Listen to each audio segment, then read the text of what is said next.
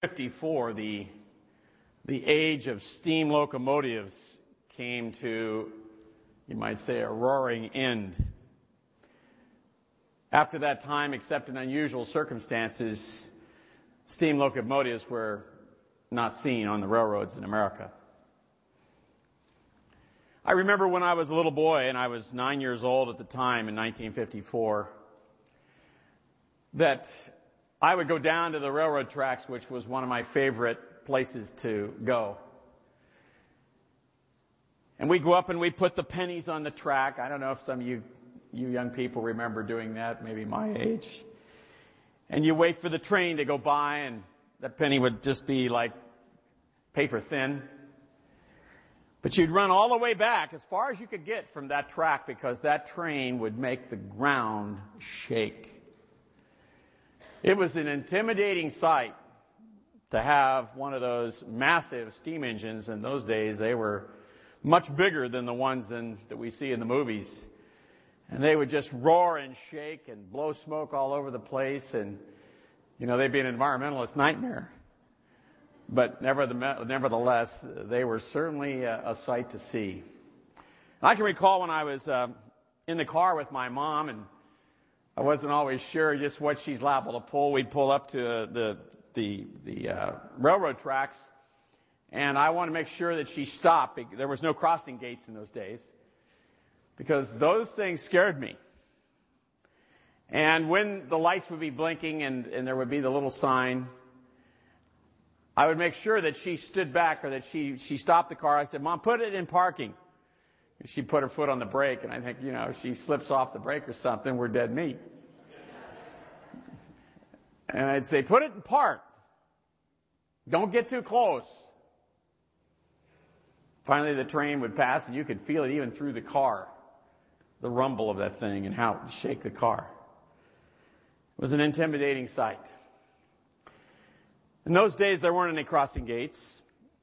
We lived out in the country, sort of to speak, at that time, and all there was this one little sign like this with the two lights. And that little blinking sign with the two lights became associated with railroad crossings around the country.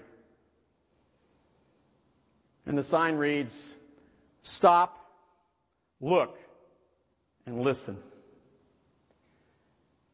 In the day of the steam train, it was a warning sign that only the foolish ignored. And oftentimes to their own peril. We had a young man in the neighborhood that was killed because he tried to beat one across the tracks. They couldn't even find the remains of the car. I mean, when the Amtrak here hits a car, at least you got something that you can carry off to the junkyard. But when one of those steam trains with all of its massive weight would hit it, there wouldn't be anything left of him or the car. He didn't make it across the track trying to beat a speeding locomotive. When it comes to the Word of God, this is the kind of attitude that should characterize a child of God. Wherever the Word of God is passing before us, we should pay attention to the sign that says, in effect, "Stop, look, and listen." Immediately when the Word of God passes before us, we need to set the parking brake in our busy lives. We need to look at what He is, or what He is doing, and listen attentively to what He is saying. And if we do not heed the warning, and we race through life, seldom stopping to carefully consider the truth of God, we do it to our own peril. Death and destruction may hit us like a speeding locomotive. This is a major theme in the last book of the Bible, especially in regard to God's children. Above all else, the book of Revelation is a revelation of our Lord Jesus Christ. It, in effect, lifts the veil, and we see Him as the awesome warrior who is coming to execute God's justice and deliver God's people, that He is. The book of Revelation is also a book that transports blessing, encouragement, and assurance to the children of God. But it is also a book loaded heavily with the truth about the triune God, the Father, the Son, and the Holy Spirit. A book full of fearful images and unforgettable sights that rumble past anyone who is within hearing range or seeing range. When it comes to the book of Revelation, there's only one appropriate response, and that is to stop and to look and to listen. I'd like you to join with me in stopping this morning for just a moment, looking and listening to the book of Revelation as it continues to pass by. We've been working our way through the first chapter over the last 3 weeks. And today we want to consider Revelation chapter 1, verses 19 and 20, which lead right into chapters 2 and 3. However, I want to begin with verses 9 to 18 or 17, which provide the backdrop for verses 19 and 20. And I'm going to read them to you again with some added explanation, just so they give us the backdrop we need. Revelation 1, verses 9 to 20. I, John, both your brother and companion in the tribulation and kingdom and patience of Jesus Christ, was on the island called Patmos for the word of God and for the testimony of Jesus Christ. I was in the Spirit on the Lord's day. That is, the Holy Spirit had miraculously transported him into the future, into a time the Bible called the day of the Lord. And I heard behind me a loud voice, as of a trumpet, saying, I am the Alpha and the Omega, the first and the last. That is, I was here when it all began, and I will be here when it ends. I was the first word, and I will have the last word. And therefore, John, I am telling you what you see right in a book. What you see right in a book, and send it to the 7 churches which are in Asia, to Ephesus, to Smyrna, to Pergamos, to Thyatira, to Sardis, to Philadelphia, and to Laodicea. Now catch the picture here. John, write in a book, on a scroll in his day, and send it to the 7 churches. That's where the book of Revelation was headed. And of course, those 7 churches, as we discussed last week, are representative of all churches. They're varied. Their names are significant because they provide a picture of the variety and the variation that you find in the Church of Jesus Christ today. Some of it not very pleasing to look at. At other times, some of the churches are remarkable in what they were accomplishing. Now, if I have that map up there on the, there it is.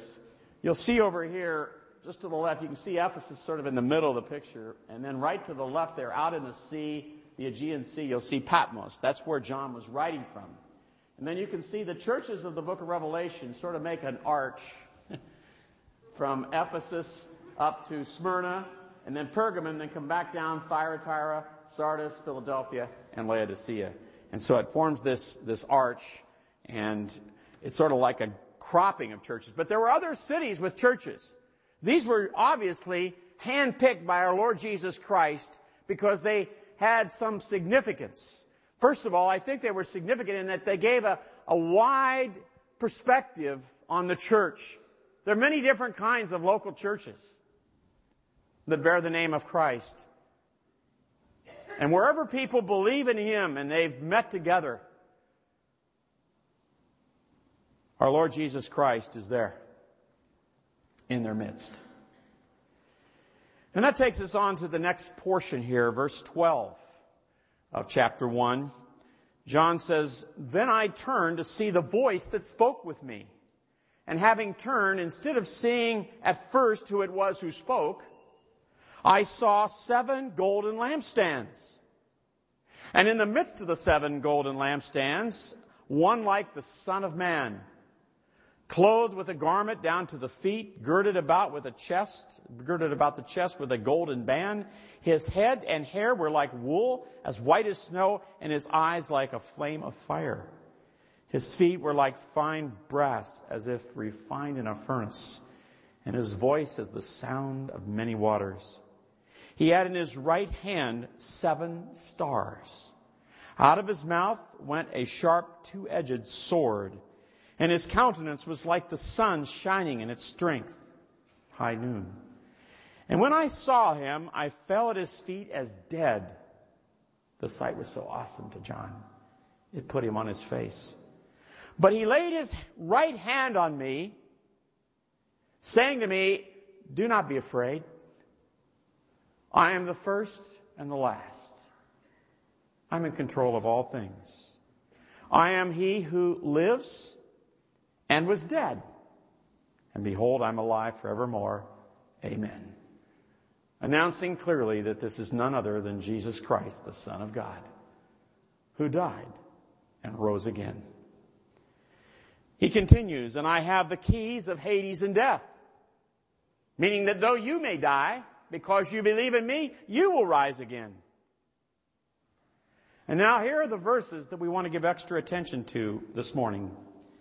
"Write the things which you have seen, and the things which are, and the things which shall take place after this." This is the outline of the book of Revelation. "The mystery of the 7 stars which you saw in my right hand, and the 7 golden lampstands.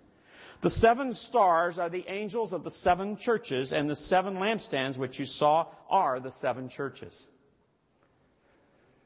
And we have 3 things here to look at this morning that I want to focus on. First of all, very briefly, the voice. Second, the lampstands. Third, the stars. Let's take a look. The voice, which John heard, was the voice of the Son of Man, the Lord Jesus Christ, dressed as a warrior, coming to execute justice and deliver his people. Then we are introduced to 2 mysterious sacred symbols, which John saw. Now you'll notice in the book of Revelation, people get all upset because it has so many symbols. But normally if a symbol is intended to be a symbol, it will say so. A lot of times symbols aren't symbols, they're real. And people make them symbols, but there's nothing in the Bible, nothing in the book of Revelation that says it should be made a symbol. For instance, it says that Christ shall reign for 1,000 years, and during that time, Satan will be bound, and then he will be loosed. Many people take that as a symbol, as a figure of speech. But there's nowhere in the passage that it says, take that as a figure of speech. Then we should take it literally. But here Jesus is making clear that the lampstands and the stars are symbols. What are they symbols of? The 7 golden lampstands with the Son of Man in their midst, and the 7 stars which John saw in his hand, right hand. What do they represent? What do they signify? What do we learn from them? Let's take them in the order in which they appear in the text, and also from my standpoint in the order of difficulty. We'll save the toughest to last. First, let's take the 7 golden lampstands which John saw. He says these are the 7 churches. But what startled him almost as much as the symbol as itself was the presence of the Son of Man in the midst of the 7 churches, in the midst of the lampstands. And you'll notice the next picture here. I've tried to illustrate it, but with Christ on the cross being a symbol of Christ, you have basically in his imagery, he's seeing these lampstands representing these 7 churches, but in the midst of it is Jesus Christ. Now, in terms of the term the Son of Man, as we saw last week, is a messianic term from the book of Daniel, which speaks of Messiah's presence with his people to deliver them from tribulation and troubles. So obviously here, when you see Jesus as the Son of Man in the midst of the churches, he's there to deliver them from their distresses and their troubles. He's there in the midst of them to help them with their temptations. Clearly, the evil around them, or the sin at work within them, has made all but one of them dysfunctional. You have 7 churches. 5 are very dysfunctional. 1 is somewhat dysfunctional because of the pressures from the outside bearing upon it. And there's only 1 that is not dysfunctional. And we're going to consider each of these churches, these dysfunctional and functional churches, in future meetings and future messages together. But today I want to focus on how a church is supposed to function. If we understand how it's supposed to function, then we can see what makes a church dysfunctional. We might logically ask, how were these churches supposed to function if they are, in some cases, dysfunctional? The symbol to which they were likened gives the answer. They were to function like a lampstand. That is how any church is supposed to function, like a lampstand. That's the fundamental, overarching idea behind having a church. It's a lampstand. So what is a lampstand? Now, there's no trick here, and this is a no-brainer. What is a lampstand? It's a stand on which you put a lamp. It's not the lamp. It's not the light. It's the stand for the light. A local church is not a lamp. It's not a light. It is a stand for the light. A stand to support and hold up the light, so that those who are in the church and those who are within the reach of the church, beyond it, can see and function as they should. What is the light that is held up? Very simply, it's the light of Jesus Christ. He's the one that said, I am the light of the world.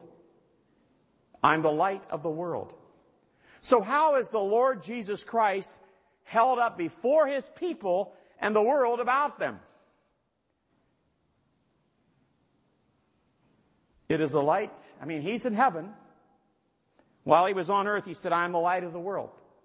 He's seated right now in His human form as the Son of Man at the right hand of God in heaven. Now the question is, how is His light going to come to this world through this church? And the answer to that is it's going to be refracted. Refracted light is light that comes as a beam, hits a prism or some type of surface, perhaps mirrors or whatever, and then that light is refracted out to the world around it. Our Lord Jesus Christ is the light. He's the source of the light, but His light then is refracted as it comes through us, through His Word, to us, passes through us as individuals, through our lives and through our words, out into the world around us. Now, Jesus anticipated this very thing when He said to His disciples and those who followed Him, and this is interesting because He said He's the light of the world, but then in Matthew 5 He said this, you are the light of the world. A city that is set on a hill cannot be hidden, nor do they light a lamp, put it under a basket, but on a lampstand, and it gives light to all who are in the house. Let your light so shine before men that they may see your good works and glorify your Father in heaven. Who is the light of the world? In a real sense, both are. The light of the Lord Jesus Christ, He's the source of the light, but His light is passing through us. So in a sense, we also are the light of the world. As we hold up His Word and live in ways that speak of Him and reveal His life within us. But if this is going to happen like it's supposed to happen, we need to be supported and held up so that the light passing through us can reach out to those around us. We need a lampstand. And that is what the church is all about. About supporting those of us, trust all of us want to be part of the light-bearing source that God would have us be. But the church is to support us as we refract the light of Jesus Christ. The church is about holding people up so that people stumbling about in the darkness can see the light of their lives and hear the words that they speak and be drawn to the Father. The Apostle Paul emphasized this idea when he said this to Timothy. He was concerned about the fact that he couldn't make it to Ephesus to be with Timothy. And he said, I'm writing to you that you might know how to conduct yourself in the church, in the house of God, which is the church of the living God, the pillar and ground of the truth. Clearly, Timothy's conduct and the conduct of the church as individuals was linked to the church's purpose to be a pillar and ground of the truth. That's because the church was to lift them up. How can a church function as a lampstand? Well, by proclaiming the truth of God, by supporting those who are striving to conduct their lives that reveal the person and word of our Lord Jesus Christ, by working together to create a church climate that is marked by grace and truth and by the very character of Jesus Christ himself, by getting behind those who want to lead or start ministries that are designed to strengthen and build up the body of Christ, the church. How can we do that? One thing is what we're doing right now by attending a church that faithfully preaches and teaches the Word of God. And by hearing and responding to the Word that is being taught. It's not just enough to sit there and take it in, but to act on what we hear. But it also involves another thing, by exposing ourselves to as much of the Word as we are able to hear and digest. Sunday school, Awana, Bible studies, discipleship groups, theology studies. These are all wonderful things. But we need to translate this all into our life. We can't just be constantly taking in. We need to be taking that light that's coming to us and transferring it out in our conduct, in our words, so the people around us can see it. What are some ways we might do that? Well, by supporting and encouraging as a church conduct becoming of our Savior. One of the problems that we have, and this is a saying, familiarity breeds contempt, is the more that we are together and function together, the easier it is to let down our guard, if you will. And I'm very guilty of that. And just sort of letting everything hang out. But what hangs out is not the kind of thing that's going to pass on the light of Jesus Christ. But there are other little things we can do. I was picked up the USA Today this week. And here's something that interesting, because a couple people have asked me about this, if this is still appropriate. But it said, whatever happened to thank you notes? In an age of multitasking and email manners, often thank you notes take a holiday. I remember a pastor asked me, do I need to write a thank you note? I said, yeah, it's a good idea. He says, yeah, my wife tells me that.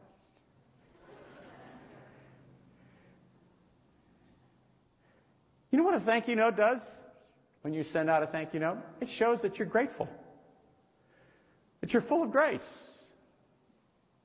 Gratitude is so becoming a believer of Jesus Christ. That's light passing through us, and it's passing on, and it's saying to others, I'm a grateful person. I'm a thankful person. We need to work at worship and praise. I confess I don't know a lot of the songs that seem to be coming on all the time. New songs are being added to the list of contemporary songs that we sing, and I don't know them, but I need to work at learning those. And so I sit there and I'm trying to sing through them and get used to them. Because if I lift my voice in praise as best I can, and you lift your voice in praise the best I can, then this church is basically being used to support individuals who are passing the light on to others. How about lending a listening ear to someone crying out to be noticed and valued? So often we're so much in a hurry, we have no time for anybody. And you can sense that somebody wants to talk. Do we give them the time of day? Jesus would. Especially if they wanted to talk to him about things dear to their heart. because they believed He could help. I think of the women that were prayed for earlier by Scott as he was praying. I thought, that's a perfect illustration. We've got a number of people that are shut in, along with one man. You know what it does when you go over there and visit with them? It makes their day. They're confined. When we do that, the light of Jesus is passing through us and hitting them because we're showing the kind of concern and love that He has for people with no thought of return. I mean, they can't pay us back. What about opening our home up? What about showing hospitality? Jesus always seemed to be going to somebody's home for dinner. My kind of guy. Shouldn't we be people that are open that way? Both ways. When people ask us to come over, we should say, sure, I'd love to come. Not be intimidated or afraid. And we should think about having others over, and particularly people that we don't know as well. People that aren't part of our inner circle. Jesus is always reaching out and bringing in new people. It's all part of letting the light pass through us to others. And it's saying in very loud terms, we want to bear the light of Jesus Christ, and the church needs to support us. Also, by getting out of our comfort zone and helping others who have needs that we might meet. Neil and I have been talking about a church-wide caring ministry in some way, reaching out to the community and being able to go and deal with the community in some way that we could show that we love people, that we care about them. Might be visiting elderly people in neighborhoods that we are all part of, and maybe a group of us would go to their home and do something for them, several things that they maybe couldn't do themselves, wash their windows, wash their car, things of that nature. But it sends a message to them, to neighbors, that we really care. My wife's been doing a lot with a lady next door. And my flesh tells me she's 95. Her name's Morris, a wonderful lady, but she's not a believer. And not interested. But my wife is just faithful and goes over and takes care of her, does things for her. And, my flesh says, well, why give her the time of day? She's interested. Move on to the next one. That isn't the way Jesus thinks. Get it, Arch? She's being a light. And I heard somebody told me last week that they got a word to us that they thought we were such great neighbors. I thought, yeah, my wife.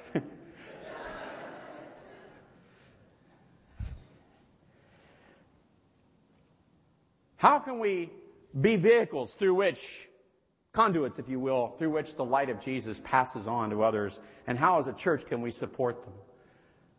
You be the illustrator. The illustrations are endless. Every local church of our Lord Jesus Christ where believers have assembled together, regardless of their name, is to be a lampstand proclaiming the truth and holding up each other as together they refract the light of our Lord Jesus Christ. He is the light of the world, and so are we. Not because we have light within us, but because we are being born again, we have His life, and therefore we're able to receive His light and refract it out to the world about us. Such a lampstand is so valuable to our Lord Jesus Christ that it is pictured in Revelation as a golden lampstand. Why do these lampstands, why were they gold? Because it highlighted the value, the importance of these lampstands to Jesus Christ who stands in their midst. The point's obvious. Every church is of great value to Jesus Christ. Every local church where there are believers present. After all, He bought and paid for all the church with His own blood. Furthermore, He has designed every local church to provide a very important service in the outworking of His plan for the day in which we live. And that is, He commanded us to join together in local settings like this setting to be lampstands, casting out our light over a church, our church and beyond. Our Lord could have taken us to heaven the moment we believe. Often I wonder, why didn't you do that? Sure spare a lot of misery. But he left us here instead for a very specific purpose for our time here on this earth. That we might come together in a local church and together serve as a lampstand, supporting and holding up every individual believer as a conduit of the light of Jesus Christ. The gold around the lampstand says, in effect, every local church is important to our Lord Jesus Christ. But is the local church important to us? In our throwaway society, people throw away churches like they're worthless.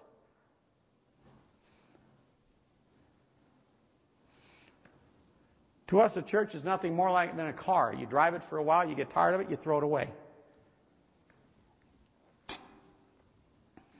Others claim, I don't want anything to do with institutional religion. You mean religion that might ask something of you? Where you might be accountable to someone else? Even just to see your face and say hello? I always want to be my own person, be free, do my thing. That's the spirit of our day. It doesn't give any thought to the way the Lord thinks, because He left us here that we might come together. And if the local church isn't a part of our life, we're not in the will of God, period. And don't anyone tell me that you can be in the will of God and not be a part of a local church. It doesn't have to be this, but we need to be part of a local church. If we're in step with the Lord Jesus Christ, we will value His church. He even values the church of Laodicea, and you know how bad that was. In fact, so valuable is every church to Him, and so important is its function of serving as a lampstand, that when the church fails as a lampstand, when it fails in its function to be what He intended, as the church of Laodicea did, obviously, then our Lord becomes very aggressive. This isn't the little Lord Jesus that we think of who's about to talk to His churches. He's getting right down and getting aggressive and going right for the jugular of each church. Pointing out to them what He likes, and He's pointing out to them what He doesn't like. And you better do something about what you don't like, what He doesn't like, because if you don't do something about it, He's going to take action against you. And your lampstand may not be around anymore. It's like a parent with a child. When my children disobeyed, I took them in hand and I dealt with them. I chastened them because they're my children. That's what Jesus is doing with His church. We may think He's speaking harshly to the church, but they're like His children. He cares for them dearly, and He is therefore taking them in hand, and He's spanking them and explaining to them why He has to discipline them unless they change their behavior. It's exactly what we see with 5 out of the 7 churches to whom the book of Revelation is sent. That is why John is told not only to write about what he had just seen, that's the vision of Jesus the warrior, verses 9 to 18. He's also told to write about the things which are about to come after the church age. But he's also told to write about the things which are. That is, he's about to write about the things that involve the church at the very moment that he was writing. And here are 7 churches that he knew of, that he'd been a part of, that Jesus knew very well, that Jesus had singled out as representative of all churches and said, here's what I want you to do. I want you to write to these 7 churches. John was to write about the things which are, about the 7 churches just highlighted, about how well they are doing as the lampstands the Lord intended them to be. That is what chapters 2 and 3 are all about. However, before we can move on to those chapters, our Lord wants us to understand one more mysterious symbol, the symbolism of the stars.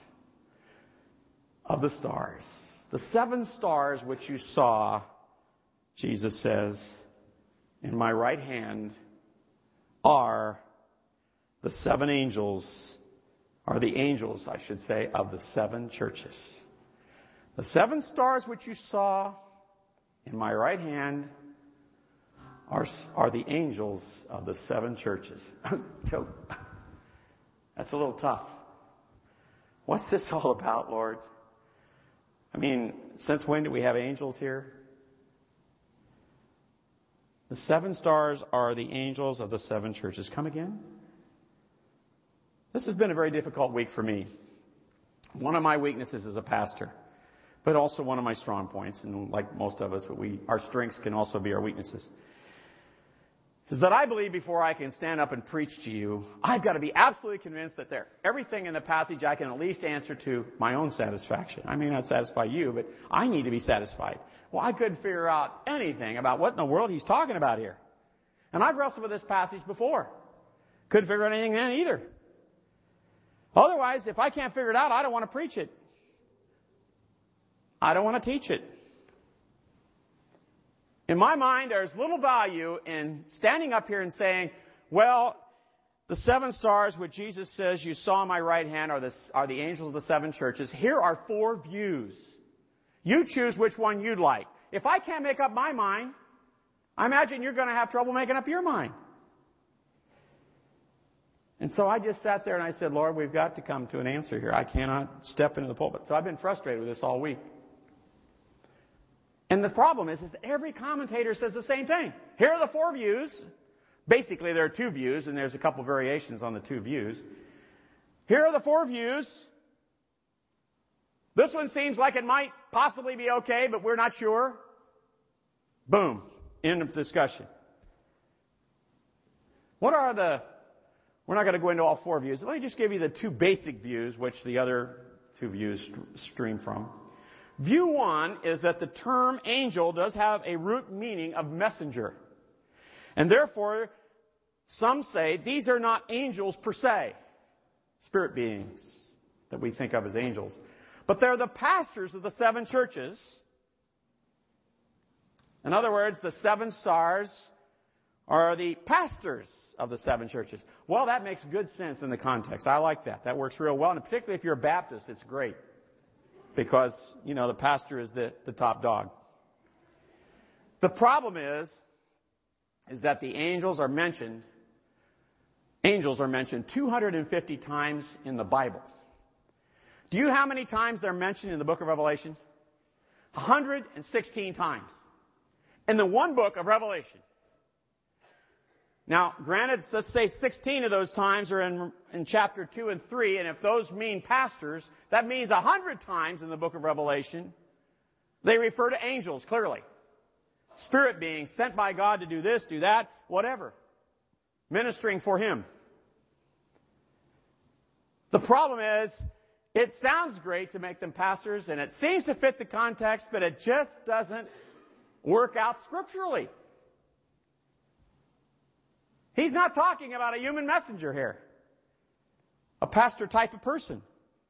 So let's go to view 2. View 2 is that the term angels does refer to angels who are viewed as messengers to the churches. The problem with this view is it doesn't fit the circumstances. Read correctly, with regard to the grammar, you end up with the angel of each church to whom John is told to write actually being rebuked on behalf of the church. In other words, all this rebuke, if you read the grammar and the context carefully, the rebuke is to the angel. Well, the angel, if he's there, he was told by God to do what? Why is he getting the blame? Obviously, the church is supposed to take something from this, but it seems like it's all going in the direction of the angel. It's like he didn't do his job right. Bad angel. Well, if he's a bad angel, he'd be with Satan and confined to the lower parts of the earth. Obviously, there's a lot of confusion surrounding this statement.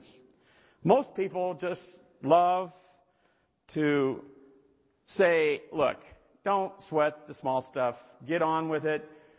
It's obvious that whatever's said here goes to the church eventually. Skip the angel, talk about the church. The warning is to the church.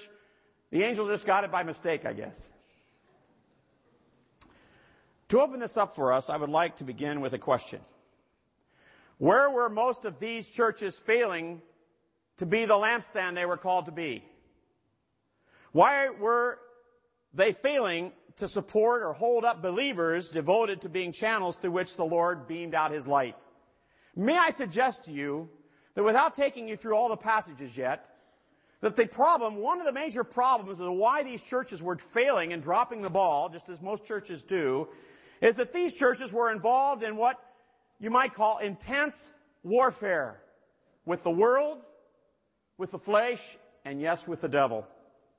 We live in an enlightened society, and so we make fun of things like the devil and demonic activity and spiritual warfare. These things are just sort of fun, you know. We live here in California. Everything's placid and wonderful, and nobody even knows there's a war going on. But believe me, right here in this very presence, I believe there is a spiritual war going on.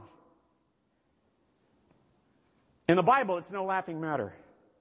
Consider this graphic description by the Apostle Paul.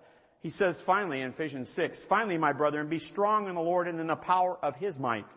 Put on the whole armor of God, that you may be able to stand against the wiles, the schemes of the devil. For we do not wrestle against flesh and blood, but against principalities, against powers, against the rulers of darkness of this age, against spiritual hosts of wickedness in high places. Therefore, take up the whole armor of God, that you may be able to withstand in the evil day, and having done all to stand." We need to put on the whole armor of God, but we also need to recognize that we are not engaged in this spiritual battle, this spiritual warfare alone. There are unseen spiritual powers called angels, principalities, that are at work on our behalf as well.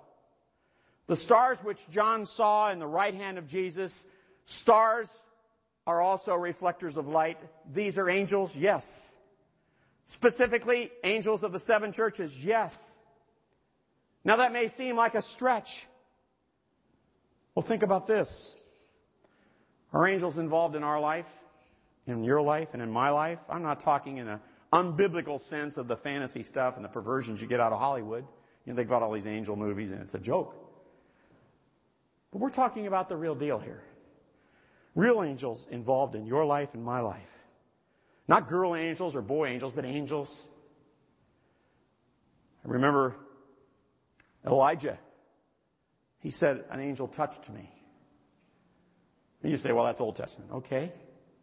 We go over to the book of Acts. Peter, angel comes, wakes him up, says, "We're leaving jail. Follow me." Takes him out. Peter says, "I think I've had a dream." He says, "No, you haven't had a dream." He wakes up and realizes it's for real. In Acts 8, Philip, an angel taps him on the shoulder and says, "Go talk to this guy from Ethiopia." Oh, that's the early church and the apostles. That's right. That's not real for us. Listen to the words of Jesus. "Take heed that you do not despise one of these little ones, children. For I say to you that in heaven their angels always see the face of my Father who is in heaven." Hebrews 1:7. "And of the angels," he says, "who makes his angels spirits and his ministers a flame of fire. Are they not all ministering spirits sent forth to minister to those who will inherit salvation?" Every one of us has angels involved. The Bible says that the angels are innumerable. You can't count them all, so to speak. God obviously can. But they're innumerable. And they're involved in our life. They're involved in our children's life. They're involved in ways that we cannot begin to understand. And friends, they're involved in the church. Now, if angels are far more involved in our personal lives, then we realize it's not too much of a stretch to accept what the Bible says, that angels are involved in a church. And in specific local churches, to be specific. In fact, it seems clear from these statements in Revelation that specific angels have been directed by our Lord Jesus Christ to identify with specific local churches and become involved in the spiritual warfare that could hamper them from being the lampstand they're supposed to be. In other words, we want to hold up people who will refract the light of Jesus Christ in wonderful ways. And Satan and his demonic hordes are doing everything they can to, behind the scenes, we can't even see what's going on, to discourage that, to frustrate that. And we're to be assured that God has appointed an angel, and perhaps other angels underneath that angel, to work in the spiritual battles that we are facing, behind the scenes in ways that we cannot begin to appreciate as human beings. To fight and to check the spiritual warfare going on around us. Now, this is all nice to know, isn't it? But since these angels directly serve the Lord Jesus Christ and do what He tells them to do perfectly, There's no disobedience on their part. And since in the normal course of life, we have no visible contact with them, what's the point of injecting them into this final exhortation to the 7 churches representing all churches at the end of the New Testament? In other words, what do these angels have to do with the message, which is ultimately to each church? You can't read the letters to the 7 churches and not realize, these messages to the church. What have the angels got to do with it? That's the big question. We get started late today, so if you permit me to finish this, I'd appreciate it. It's like an illustration in one of my messages, and I'll sometimes have an illustration. I'll say, why did I say that? It doesn't fit. It's like injecting angels into the picture here. It just doesn't seem to fit. To find an answer, we need to turn over to chapter 2 and 3. And let's just begin with a few verses of chapter 2, verses 1 to 4, which illustrate what we are considering. Now notice how it begins. Jesus is speaking, and he says, to the angel of the church of Ephesus, John, write this. To the angel. These things says he who holds the 7 stars in his right hand and who walks in the midst of the 7 golden lampstands. I know your works, your labor, your patience, and that you cannot bear those who are evil, and you have tested those who say they are apostles and are not, and have found them liars. And you have persevered and have patience and have labored for my name's sake and have not become weary. Nevertheless, I have this against you, that you've left your first love. He's telling that to the angel. The angel who's assigned to be identified and involved with the church at Ephesus. John is told to write these things. The angel's the first one to hear this. He hears the praise, and then he hears the bad news, the good news and the bad news approach. Again, why didn't our Lord just get with it and say to the church directly? The church at Ephesus, the church at Ephesus, you did some things right, you've done some things wrong. I think he should have began to the church at Ephesus, write these things. What's this angel got to do with it? The reason is, if you want to say something that people will really listen to, triangulate the conversation. I was talking with somebody this week and he used this word and I said, that's the key. Won't mention who that is. She knows who she is. Triangulate the conversation. That's an appropriate use of the word. If that's an appropriate use of the word, it really does fit. It sounds like somebody with sort of a math mind that come up with this idea. But the idea is this.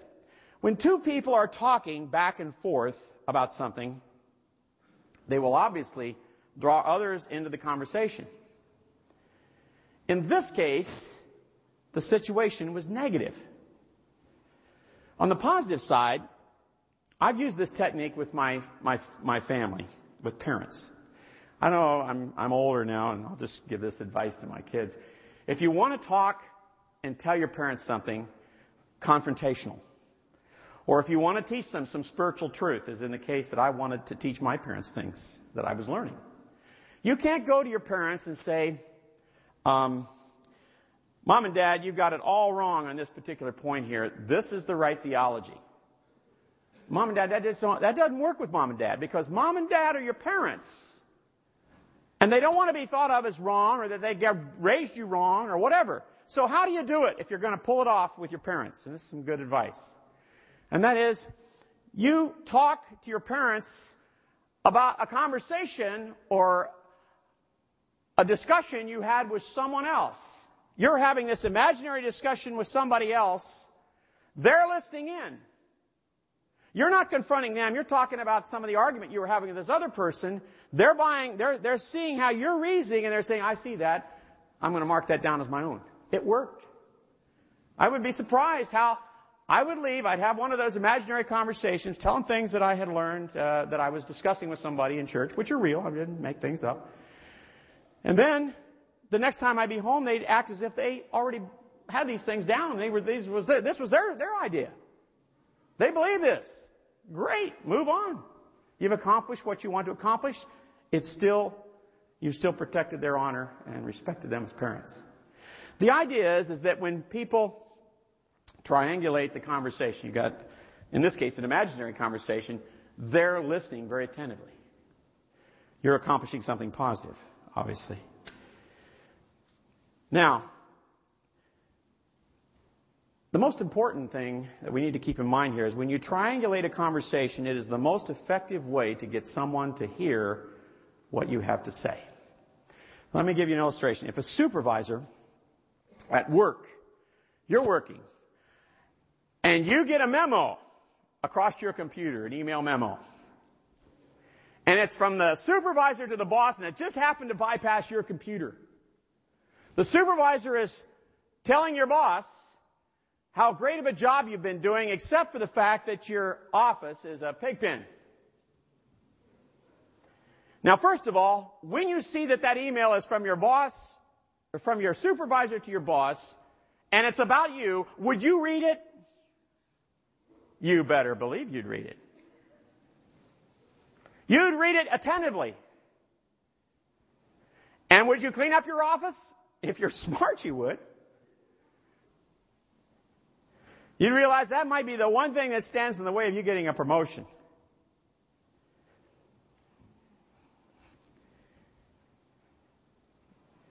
If you were talking to your doctor, or heard your doctor, let's say, talking to a specialist about your condition, would you listen to what they were saying? Yeah, you would.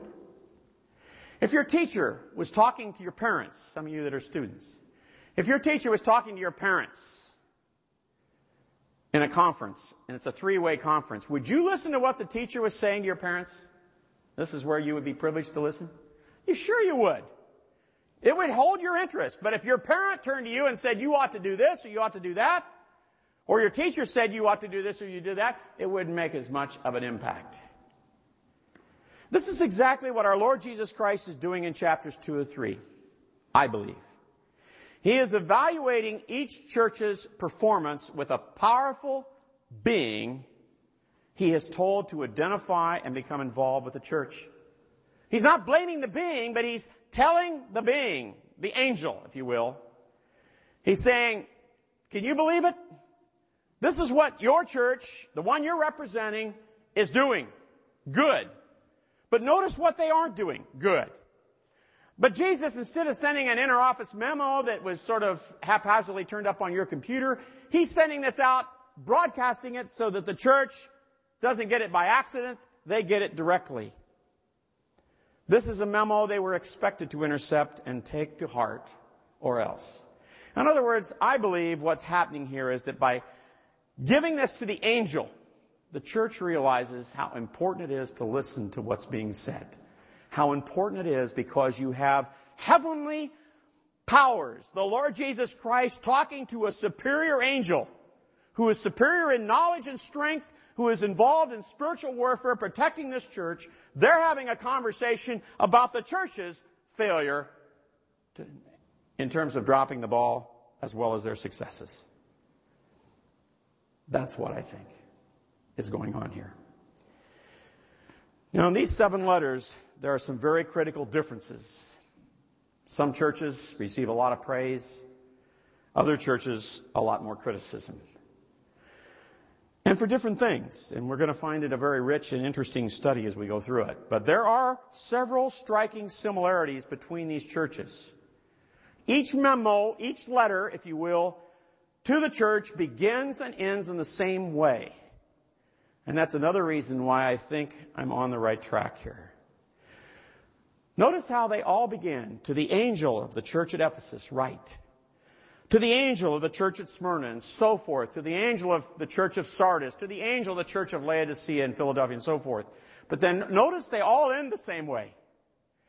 He who has an ear to hear, let him hear what the Spirit says to the churches. He who has an ear to hear, let him hear what the Spirit says to the churches. Here you have the Lord Jesus Christ talking to an angel.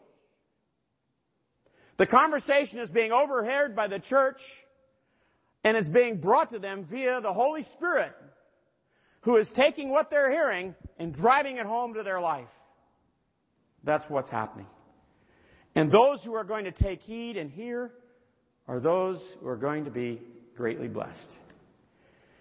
I don't know of anything that's perhaps emphasized as much in Scripture as the hearing of the Word of God, the hearing of what Jesus Christ says.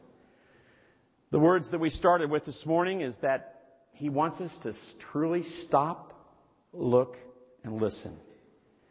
He wants us to stop in the midst of our busy life. He wants us to look attentively to what He is saying and what He is describing for us. And then He wants us to listen in the sense that we put it into practice, that we respond to what is written.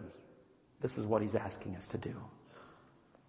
As we enter the book of Revelation, as we enter the 2 chapters dealing with the churches, He wants us to stop, look, and listen carefully as He addresses our problems to an angel who has much greater power than we do.